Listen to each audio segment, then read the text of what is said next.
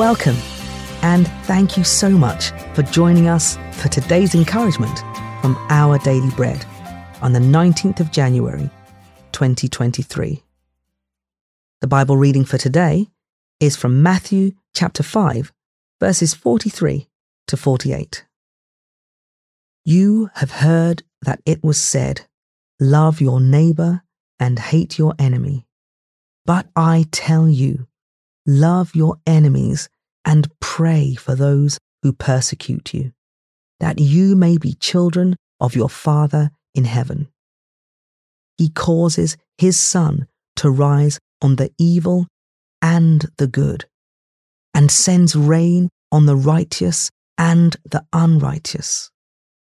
If you love those who love you, what reward will you get? Are not even the tax collectors doing that? And if you greet only your own people, what are you doing more than others? Do not even pagans do that? Be perfect, therefore, as your heavenly Father is perfect.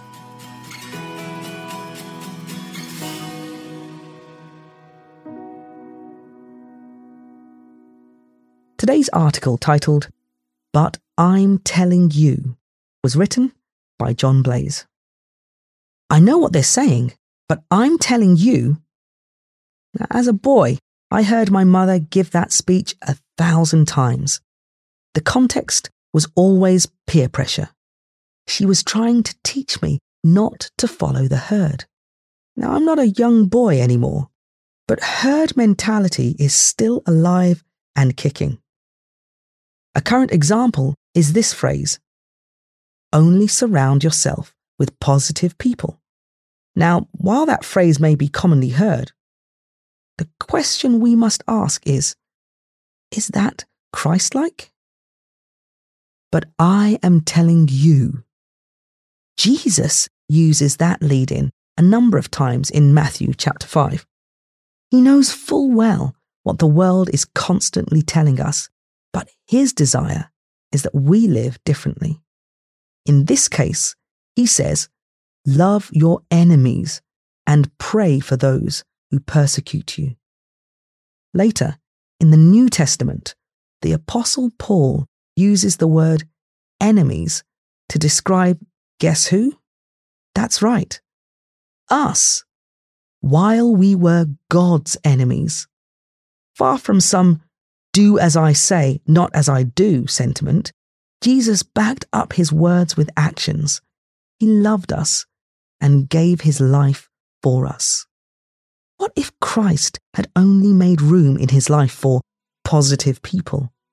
Where would that leave us?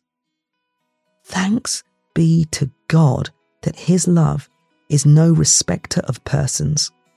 For God so loved the world, and in his strength, we are called to do likewise.